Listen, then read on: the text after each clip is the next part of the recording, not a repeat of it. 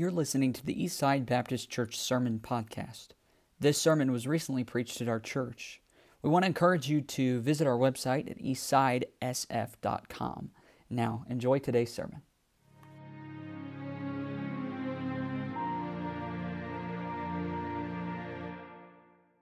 I'm going to be in Psalm 119 tonight, Psalm 119, verse 57. I should probably mention, I don't mean to be disrespectful with an unshaven face. I like men to be clean-shaven, or if you're going to have a beard, just do it. But I'm kind of the anti-rebel this week, and last Tuesday I've had a beard for about 7 years, and I decided to shave it off. And like Samson, I wist not that the Spirit of the Lord departed from me, and my family did not approve. So in order to be kissed again by my wife, I'm beginning to regrow my hair on my face here. So sorry you're caught in the middle of that. I don't mean to be disrespectful in the pulpit, but it's got to come back quickly. Psalm 119, I'm going to read, and then we'll pray and be seated. Psalm 119, verse 57 through 64. We're going to read the whole stanza. The Bible says, "Thou art my portion, O Lord. I have said that I would keep thy words. I entreated thy favor with my whole heart. Be merciful unto me according to thy word. I thought on my ways and turned my feet I thought on my ways and turned my feet unto thy testimonies. I made haste and delayed not to keep thy commandments. The bands of the wicked have robbed me, but I have not forgotten thy law. At midnight I will rise to give thanks unto thee because of thy righteous judgments. I am a companion of all them that fear thee and of them that keep thy precepts." Now listen to how he ends. "The earth, O Lord, is full of thy mercy. Teach me thy statutes." Tonight, I'd like to share with you 5 biblical resolutions to overcoming hardship. 5 biblical resolutions to overcoming hardships. Father, I thank you for this opportunity to speak to this great church in this great part of this country. And God, if ever there was a time to describe our national state as a trial or a hardship, it would be now. And Lord, we need your word to get us through. Father, it is not just on a national scale that we endure trials and hardships. Every last one of us go through these times, multiple times throughout our life. And if we're not prepared to face those times, they can wreak havoc. So I pray that we would equip ourselves tonight with your perfect word to prepare ourselves for such times as you have prepared for our lives. In Jesus' name we pray. Amen. Thank you. You may be seated. Don't you love the 119th Psalm? Isn't it good?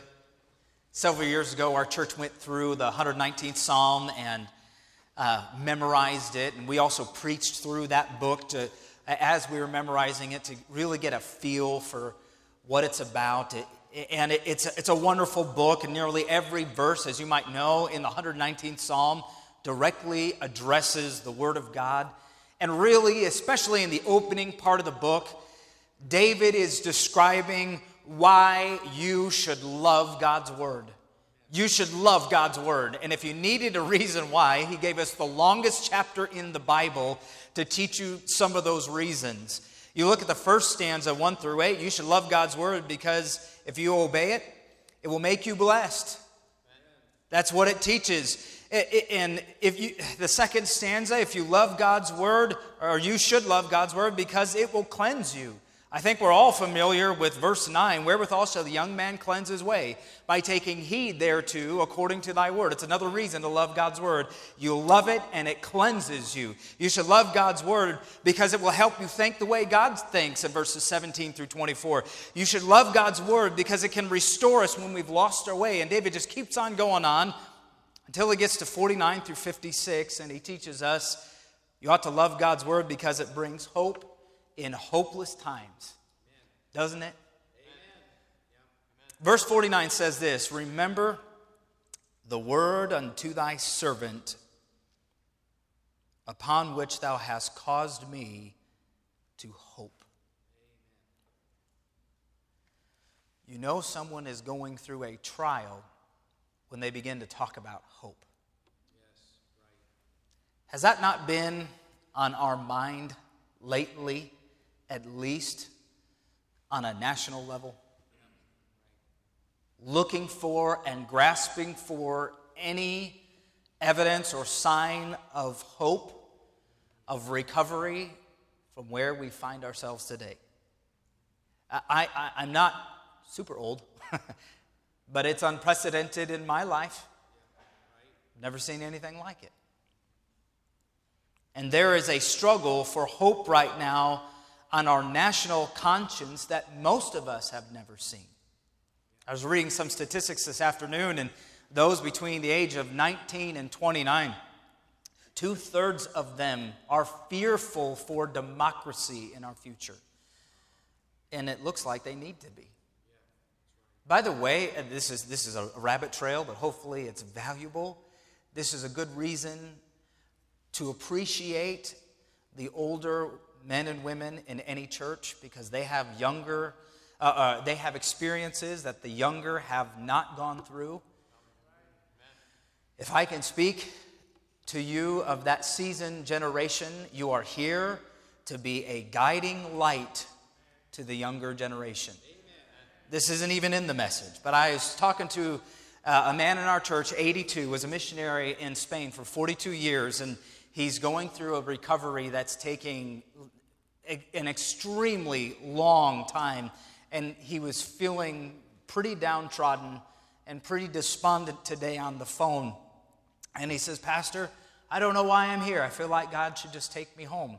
And not that he was sad necessarily, but it's like, I don't have a purpose. I'm ready to go. Why won't God just take me? And I had to tell him, Brother Al, you are here for me, if for no one else. You've experienced things I haven't gone through, and I need your guidance. And I love to hear from our older generation how this may be the first experience that we have had, but there have been things people have gone through, even in this country, where they can point back to and say, you know, God got us through this time. He'll get us through now. But would you agree with me once again that when people begin to talk about hope, it's usually because they're going through a trial? And that's how David opens up verse 49 in the previous stanza. He says again, remember the word unto thy servant upon which thou hast caused me to hope. I can relate to that. This is hard to even say, let alone think about, but for the first time in my life, I am not sure that my kids will grow up to know America as I once knew it. Which is one of the reasons why we're traveling right now. I want them to see this great country untainted by the news and by what is going on in the world right now. But you do talk about hope when you go through trial. And we all go through trial. Nationally or not, if things were great in the news, it would not eliminate the fact that you have been and will go through trials. We all go through trials. But there is something unique about the trials expressed here beginning in verse 49. Something is missing. Something's missing. There's no song of deliverance. I wish I would have wrote it down. It's in the 70s. I think it's Psalm 73, somewhere close to there, where David talks about being weary at the wicked and all their prosperity. But then it ends by saying, but then I went into the house of my God and I saw their end. That's the Matt paraphrase, but you're familiar, hopefully. There's a, if I could say it, there's a song of deliverance. There's a resolution to that struggle. But you're reading through these stanzas, and in verse 49, David begins by saying, Lord, you've caused me to put my hope in your word, but he doesn't end it with, and then everything worked out. You understand what I mean? This stanza, 49 through 56, expresses the feelings of one in the midst of affliction with no hope in sight. The psalmist hopes in God's word, but how can we draw hope from God's word when we see no deliverance in sight? Well, the hope offered in this first stanza it's for the mature believer. The one who has already previously put their hope in God's word, and because of past victories, when you're in present circumstances where you see no hope in sight, David turns and draws hope from the Word of God in how it's worked in his past. Does that make sense? Friend, you need victory consistently in your life from the Lord so that when trials come that do seem hopeless, you can be mature enough to draw on the hope He's already given in your life. That kind of hope, as in 49 through 56, requires us to remember the Word, to remember it. It's got to be there first. Because not every trial ends with answers. But the mature believer can draw from the answers God has previously given. Then you come to verse 57, where our text is today, this evening, and it says, Thou art my portion, O Lord. I have said that I would keep thy words. Could I say this? It takes a mature Christian to draw hope in hopeless times from God's word. That's what verse 49 says. Remember the word unto thy servant upon which thou hast caused me to hope. That takes a mature attitude to draw hope from this and not circumstances, right? So it takes a mature Christian to do that, but maintaining that hope when things don't improve requires an entirely different level of maturity. And David opens up this stanza by saying, the Lord is my portion, right? That's how it begins. Thou art my portion, O Lord. Now this can be taken two ways. When your satisfaction of God rises above everything else that life offers, you could say, Lord, you are my portion. I think, well, what do you mean by that? Well, a good expression of that would be in Psalm 63:3. It says, because thy loving kindness is better than life, my lips shall praise thee. David's looking at his life, and he's looking at the blessings God has given him. He's looking at the way God's taking him through his childhood and all the things he faced in Goliath and then Saul and all the battles, and he's king and everything looks good, and he looks at all the blessings of God and he says, Lord, you're still better than life. Do you understand what I'm saying? There's an attitude that expresses the Lord is my portion in comparison to the best that life can offer. Have you ever taken some time to think about how good God's been to you? Have you ever taken some time to look at this beautiful building and how the Lord has kept this church alive and growing and thriving for all these years, how He's blessed your family, how He's put food on your table, how He's given you a job, how He's kept you healthy, and you look at all the wonderful things God's given you, and then you stop to ponder this: God, you're still better. Amen. That's right. Amen. You're my portion. Yes. Like, this is good, and thank you. But as I'm thinking about it, you're better. Amen. That's one way to say, the Lord is my portion. Amen. But it can be taken two ways. And the other way would be when life offers nothing, God is still enough. Amen. Now, what determines our interpretation of David's word in verse 57 is the context. And since the psalmist reaffirms his resolution to keep God's word, I'm going to assume circumstances are still not in his favor. Look at the end of verse 56. It says this, "This I had because I kept thy precepts." So David says, I have hope because I've kept thy precepts. Now verse 57, "Thou art my portion, O Lord. I have said that I would keep thy words." He needed hope. He put his hope in God's word. Nothing changed. And he reaffirmed, well, Lord, I don't have anything else in life, but I still have you. Amen. That's good. And I said, I would keep your words.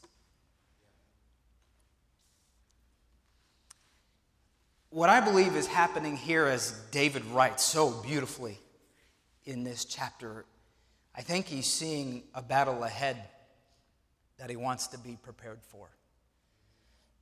Unlike temporary struggles that we could just muscle through, this one had no end in sight. It had the potential to take him down. And he wanted to prepare himself for that. So he states with resolve 5 resolutions to overcome hardship. And I want you to notice the declarative statements of this stanza. He says in verse 58, "I entreated thy favor with my whole heart." Verse 59, "I thought on my ways." Verse 60, "I made haste." At the end of verse 61, "I have not forgotten thy law." 62, "I will rise to give thanks unto thee." Verse 63, "I am a companion of all them." There's some declarative statements here where David's laying out some resolutions to get him through what lies ahead. And I'd like to give those to you tonight because they're still valuable. 5 biblical resolutions to overcome hardship. And number 1 is this: ask for God's favor. Do you know what a resolution is? Maybe we should talk about that before we even talk about the resolutions. What is a resolution at all? It is a decision you make in advance, right? A firm, unmovable decision that you make in advance. A resolution: I will do this. I will think this. And the first he offers is this: ask for God's favor. Now, I didn't promise it would be deep, but it's still true. We'll look at verse 58. "I entreated thy favor with my whole heart. Be merciful unto me according to thy word." The next time you go through a hardship with no end in sight, let me give you something you need to do. You need to ask for God's favor. Ask for God's favor. Ask. Ask. Ask. You need to ask for help. Ask for favor. Well, won't we do that anyway? No. We should, but we don't. Ask. Ask for God's favor.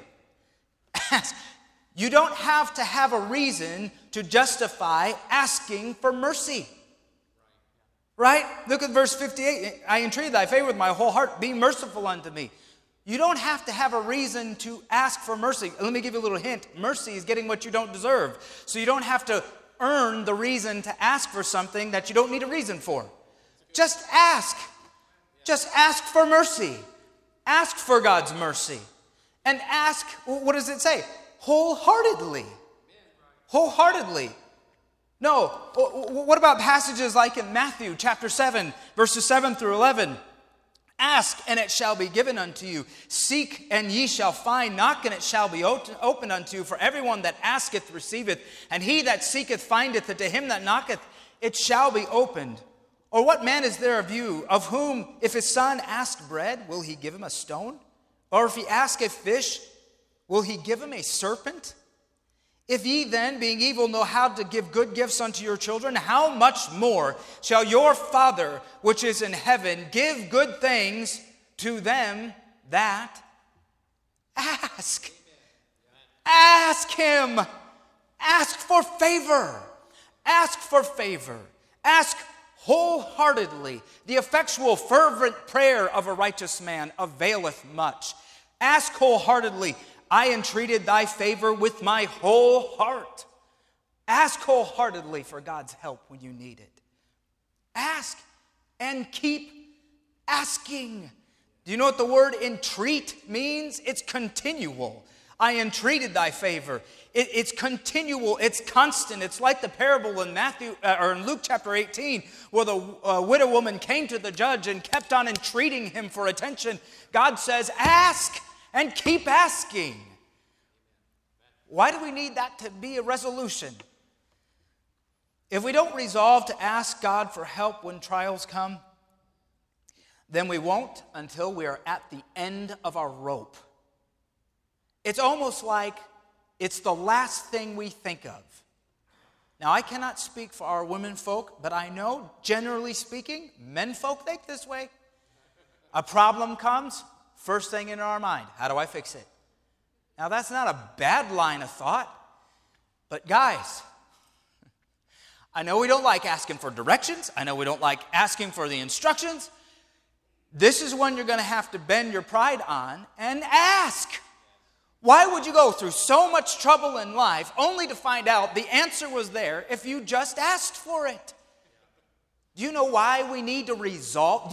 No. A decision made in advance. A firm decision that says, I will do this when this happens. Why do we need to resolve that when a trial comes, the first thing I'm going to do is ask for God's help? Because if you don't resolve to do it, it will be the last thing you do. That's right. That's good. Ask. I know, it's not deep, but we need it. Yeah, that's right. Ask. Ask for God's help. Amen. Good. Ask. Resolution number 2. Evaluate your direction. This is self-examination. Look at verse 59. I thought on my ways and turned my feet unto thy testimonies. This is very appropriate for Father's Day. Men and ladies, endurance is not a virtue until you're on the right path. Just because you got some stick-with-itness is not a virtue until you're heading in the right direction. And if you don't resolve to evaluate your direction, you may find yourself down the road of life far, far, far off track before you realize where you're at.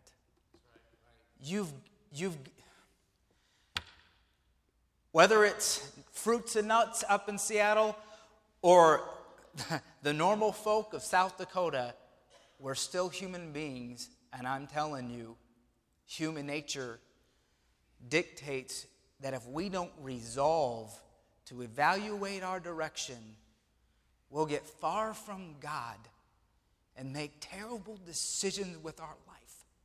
That's right. Yep. Before we have the sense enough to ask, is this my fault? Resolve to evaluate your direction. Friend, if there's hardship in your life right now, I wouldn't ask for a show of hands, but you know if there is. If there is hardship in your life right now, your own choices ought to be the first place you look. You ought to be doing a self-evaluation before you blame God, before you blame your spouse, before you blame your church or your kids or your work or anything else. You ought to be asking yourself, have I made decisions that led me here? David was smart enough to know, if I'm going through a trial that I don't see the end of, there's 2 resolutions he's come through so far. The first is ask for God's help, ask for his favor. And the second is evaluate me, evaluate my direction. I thought on my ways and turned my feet unto thy testimonies. We are too quick to blame God for our poor choices. Proverbs 16 says a lot to this. Proverbs 16:7 says, when a man's ways please the Lord, he maketh even his enemies to be at peace with him. If there's no peace in your life from all directions, now it could be that life is hard, and it is. And until we get to heaven, there are things we're going to have to deal with due to our sin-cursed world.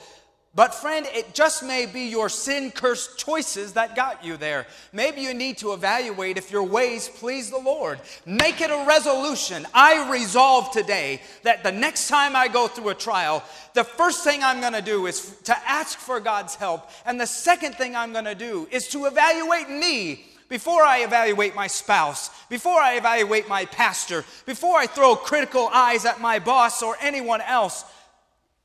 As Pastor Pirate says, Lord, it's me, oh Lord, standing in the need of prayer. Take a look at your life. Take a look at your heart. There is a way, Proverbs 16:25, there is a way that seemeth right unto a man, but the end thereof are the ways of death. You can go on through life thinking you're making right decisions and be completely away from God until you take some time to stop, like David, and say in verse 59, I thought on my ways. And course correct. By the way, don't just think on them. Don't just realize, I guess I'm off. Get back on the right track. As it says at the end of the verse, I thought on my ways and turned my feet unto thy testimonies. Don't just identify the problems, fix them. Resolution number 3, remain faithful to God. Resolve the next time you go through a trial to remain faithful to God through it. Resolve that there are some things that a trial can never rob you of. Verse 60. Would you read this with me? 60 and 61. I mean, listen, but it says in verse 60, I made haste. Listen, I made haste and delayed not to keep thy commandments. The bands of the wicked have robbed me, but I have not forgotten thy law. Resolve to remain faithful to God. The Bible says that David delayed not. Is that the words he used? I delayed not. I delayed not to keep thy commandments. There was no evaluating faithfulness in his trials. It wasn't as if David looked at the situation and the psalmist said to himself, man, I'm in a rut. Things are terrible in my life. Let me evaluate if God is faithful to me. Let me evaluate if I want to be faithful to God. David said there is a time and a place to evaluate the goodness of God, and it's not right now. In a trial, resolve to be faithful to God. Do you know the same truth applies to your marriage? Never, ever, ever, ever, ever make big marital decisions in a fight, in a trial. Very foolish things can come out of your mouth when you're making the decision, what you think about your marriage in the midst of a fight or a trial. Resolve, friend, to not say anything until you're out of that trial. And the same is true with God. Resolve to remain faithful to God. The longer you think about your decision to keep God's word, the more likely it is that you will not be faithful to it. Resolve. No, listen to the words. I made haste and delayed not to keep thy commandments. I made haste and delayed not to keep thy commandments. Don't delay to do right. Do it immediately. Delay not to keep his commandments. Resolve. In verse 61, David says this, the bands of the wicked have robbed me, but I have not forgotten. I have not forgotten It carries the meaning of withered or pulled back from. It speaks of fortitude and commitment, a stick-with-itness. I have not forgotten thy law. You know what David's doing?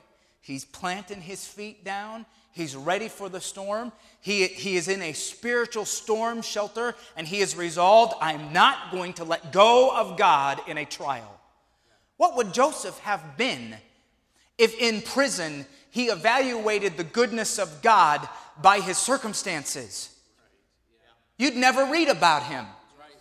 The children of Israel would have never been spared by his wisdom and how God used him to feed the world. Don't evaluate the goodness of God in the middle of a trial. Make some resolutions in your life that there's some things this world will never rob you of, and one of them ought to be your faithfulness to God in a trial. Amen. Resolve. The next one's probably the hardest. Resolution number 4. Resolve to thank God at all times. Verse 62. At midnight I will rise to give thanks unto thee because of thy righteous judgments. At midnight. At the very center of darkness. I don't think I need to explain why you need to have resolve to thank God at your darkest times. Because it won't come natural. But it's never too dark to thank God. I didn't intend to mention this tonight. I thought about it and then I thought I wouldn't, but for those, I know none of you know us except for the Jets, but 2 years ago, 2 days after my wife's 38th birthday, she was diagnosed with leukemia. I was out door knocking, and an oncologist called me that I've never met before, never heard his name, but happened by chance to see Alyssa's blood work. And I was out door knocking, and Dr. Shee called and says, hello, my name is Dr. Shee. I've read your wife's blood work. You need to stop what you're doing right now and go straight to the emergency room with your wife. And that was about the extent of the conversation. I was shaken. I didn't even know what was going on. My wife didn't know what was going on. I told her to meet me at the hospital, and she wouldn't go till I told her who was at the hospital. And I had explained, it's not our kids, it's not our church member, and she kept on saying, well, then tell me who it is. Tell me what's wrong. I said, babe, you need to go to the hospital. And within 30 minutes of being in that hospital, they were giving her chemotherapy drugs. And I'm telling you what, that was a dark time. It was quite surreal, and I remember at the end of the day, after being told we had leukemia, and the doctor said, had you not come in, you might have had a month, you might have had a week. So, but your blood was as thick as sludge. You would have died of a heart attack long before the leukemia ever got to you. And laying in bed, my wife, after all the doctors left, and it's finally time for some rest, she looked at me and said, well, what do we do now? How am I supposed to digest this? And went to Philippians and began to read how we ought to think. Yes. Yeah. It says, rejoice in the Lord always. Yeah. And again I say, rejoice. So you know what we did? At midnight, I will rise to give thanks unto thee. Yes. Because of thy righteous judgments.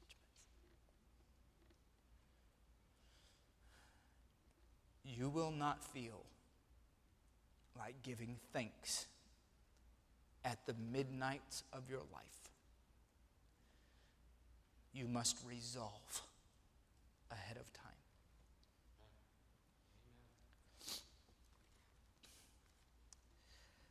You will need resolve because gratefulness won't come naturally at your darkest times. But if you do, you'll get through it. 1 Thessalonians 5:18, in everything give thanks, for this is the will of God in Christ Jesus concerning you. In her wonderful book, The Hiding Place, Corrie ten Boom, a lady who helped to hide Jews in World War II, wrote of her time in a concentration camp, Ravensbrück.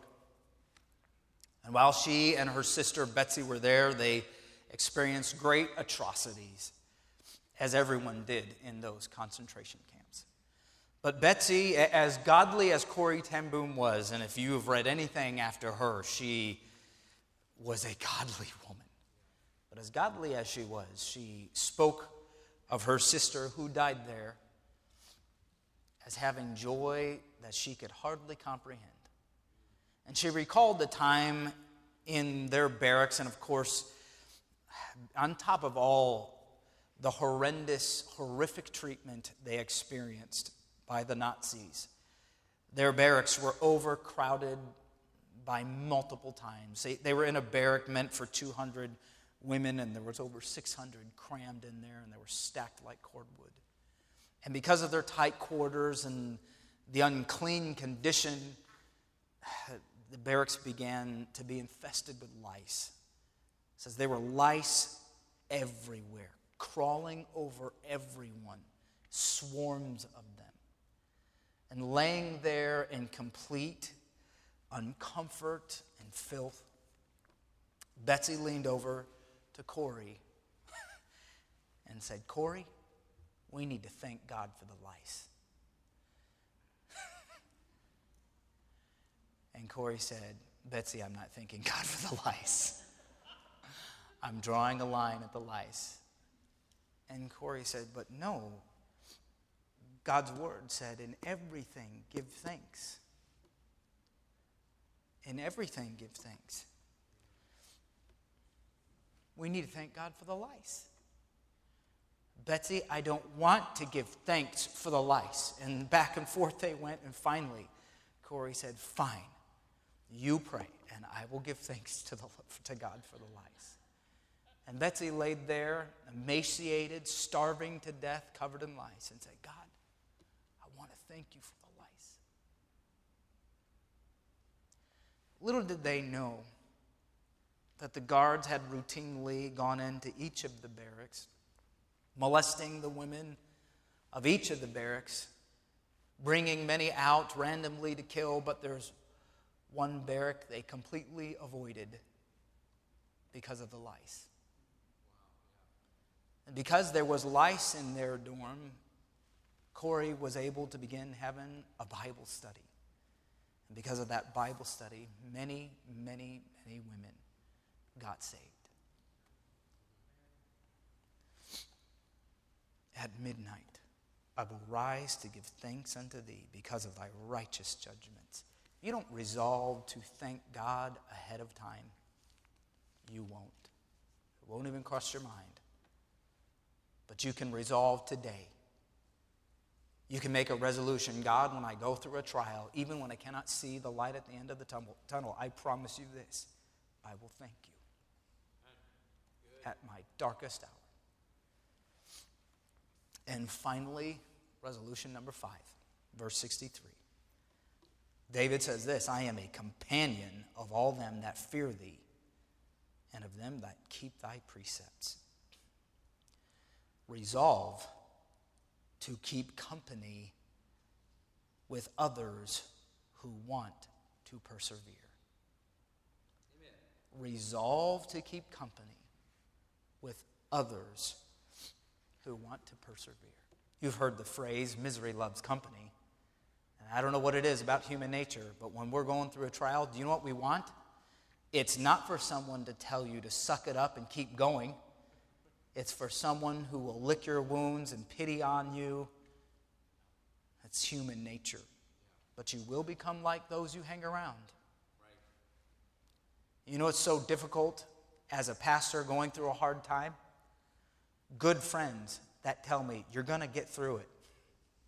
I don't want to hear that. I want them to tell me how hard I have it. I want them to tell me that, yeah, I agree, life is miserable. Might as well go eat worms. I want them to pity my condition.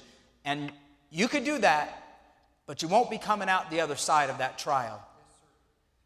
No, if you want to get out the other side, still faithful to God, pursuing the hope that God offers, you are going to have to resolve to keep company with others who want to persevere. If you don't resolve to do this ahead of time, then our self-pity will inevitably seek out the wrong influences. Resolve. Resolve to have the right kind of friends. Resolve to have the right kind of influences. Resolve to have people in your life that you can talk to when you're going through something that you know are going to pull you up and not down. We look at the world and, man, we are overconnected, overstimulated, overconnected. We have friends on Facebooks into the thousands that we never actually see. But do you know how few people there are in this world that we could point to and say, if I'm going through a hardship, this is the person I know will draw me closer to God? Do you know how valuable those kinds of friends are? They're so hard to find that if you don't resolve to find them before you go through a trial, it's unlikely you'll find them in the trial. That's right. That's good. Do you understand what I'm saying? And we can pity ourselves about how few friends we have when others have the thousands of the Facebook followers or whatever the case may be. Yet if you have one godly friend who can get you out of the mire and put your feet on a rock where they belong and point you to God, friend, you've got all you need. You need godly influences in your life. Can I just ask you right now to search your soul and name in your heart, who would it be for you? Who would you go for? Who would you talk to? Do you have someone? Do you have a friend like David had Jonathan?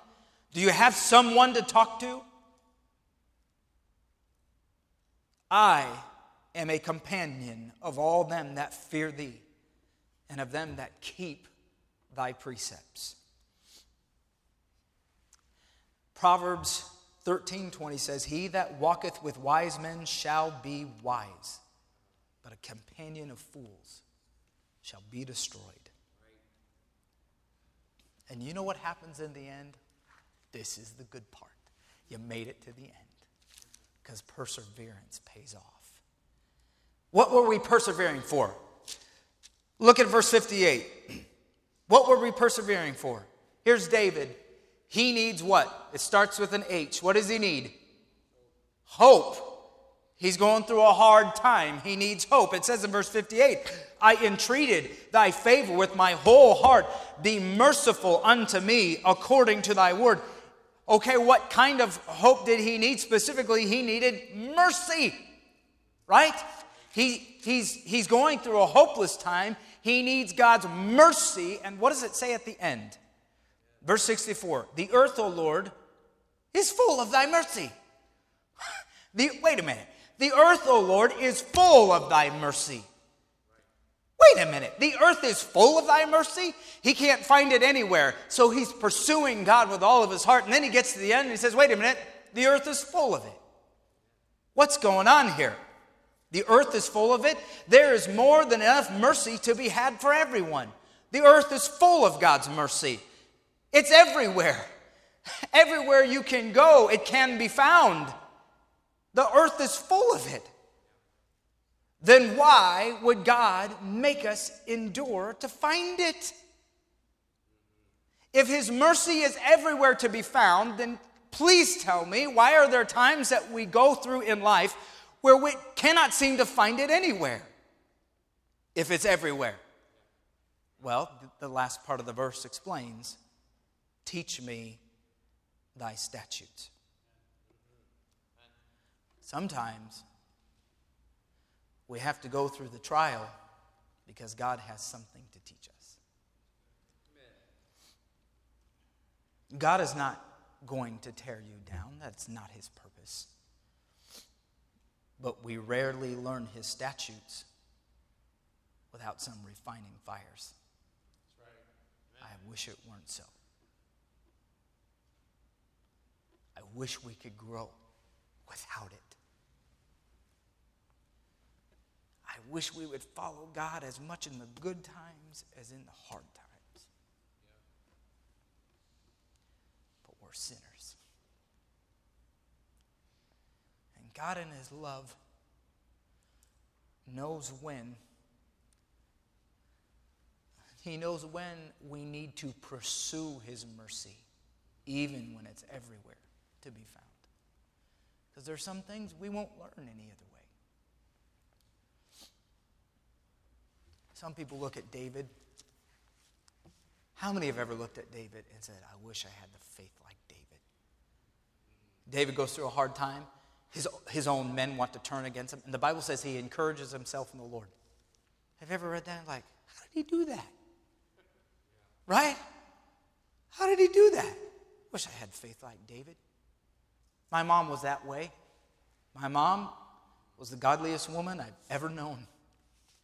She died of cancer at 42, and I always wondered, she's a pastor's wife, a wonderful mom, and I always wondered if the persona of a walk with God was real until I saw her go through cancer herself and fight it down to her last breath. And not only did she remain faithful to God, but she grew closer to God in her death than any other time in her life. It was real right down to the end. And many people look at my mom and think the same. How did she do that? Man, I wish I had the faith of Kathy Farinella. I wish I had the faith of David. Wouldn't it be cool to have the fortitude to be able to encourage yourself in the Lord as if it's a character trait? As if like some people are blessed with it and others are not. Friend, you want to have a walk with God like that? It takes resolve. You're going to have to make some decisions ahead of time. You're going to have to decide to ask for God's favor. You're going to have to decide to evaluate your direction. You're going to have to decide ahead of time to remain faithful to God, to thank God at all times, and to keep company with those who want to persevere.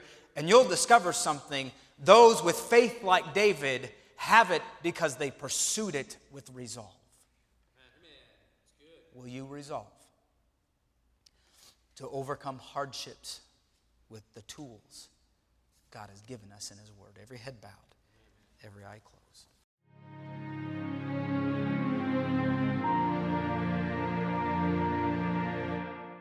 We want to encourage you to visit our website at eastsidesf.com.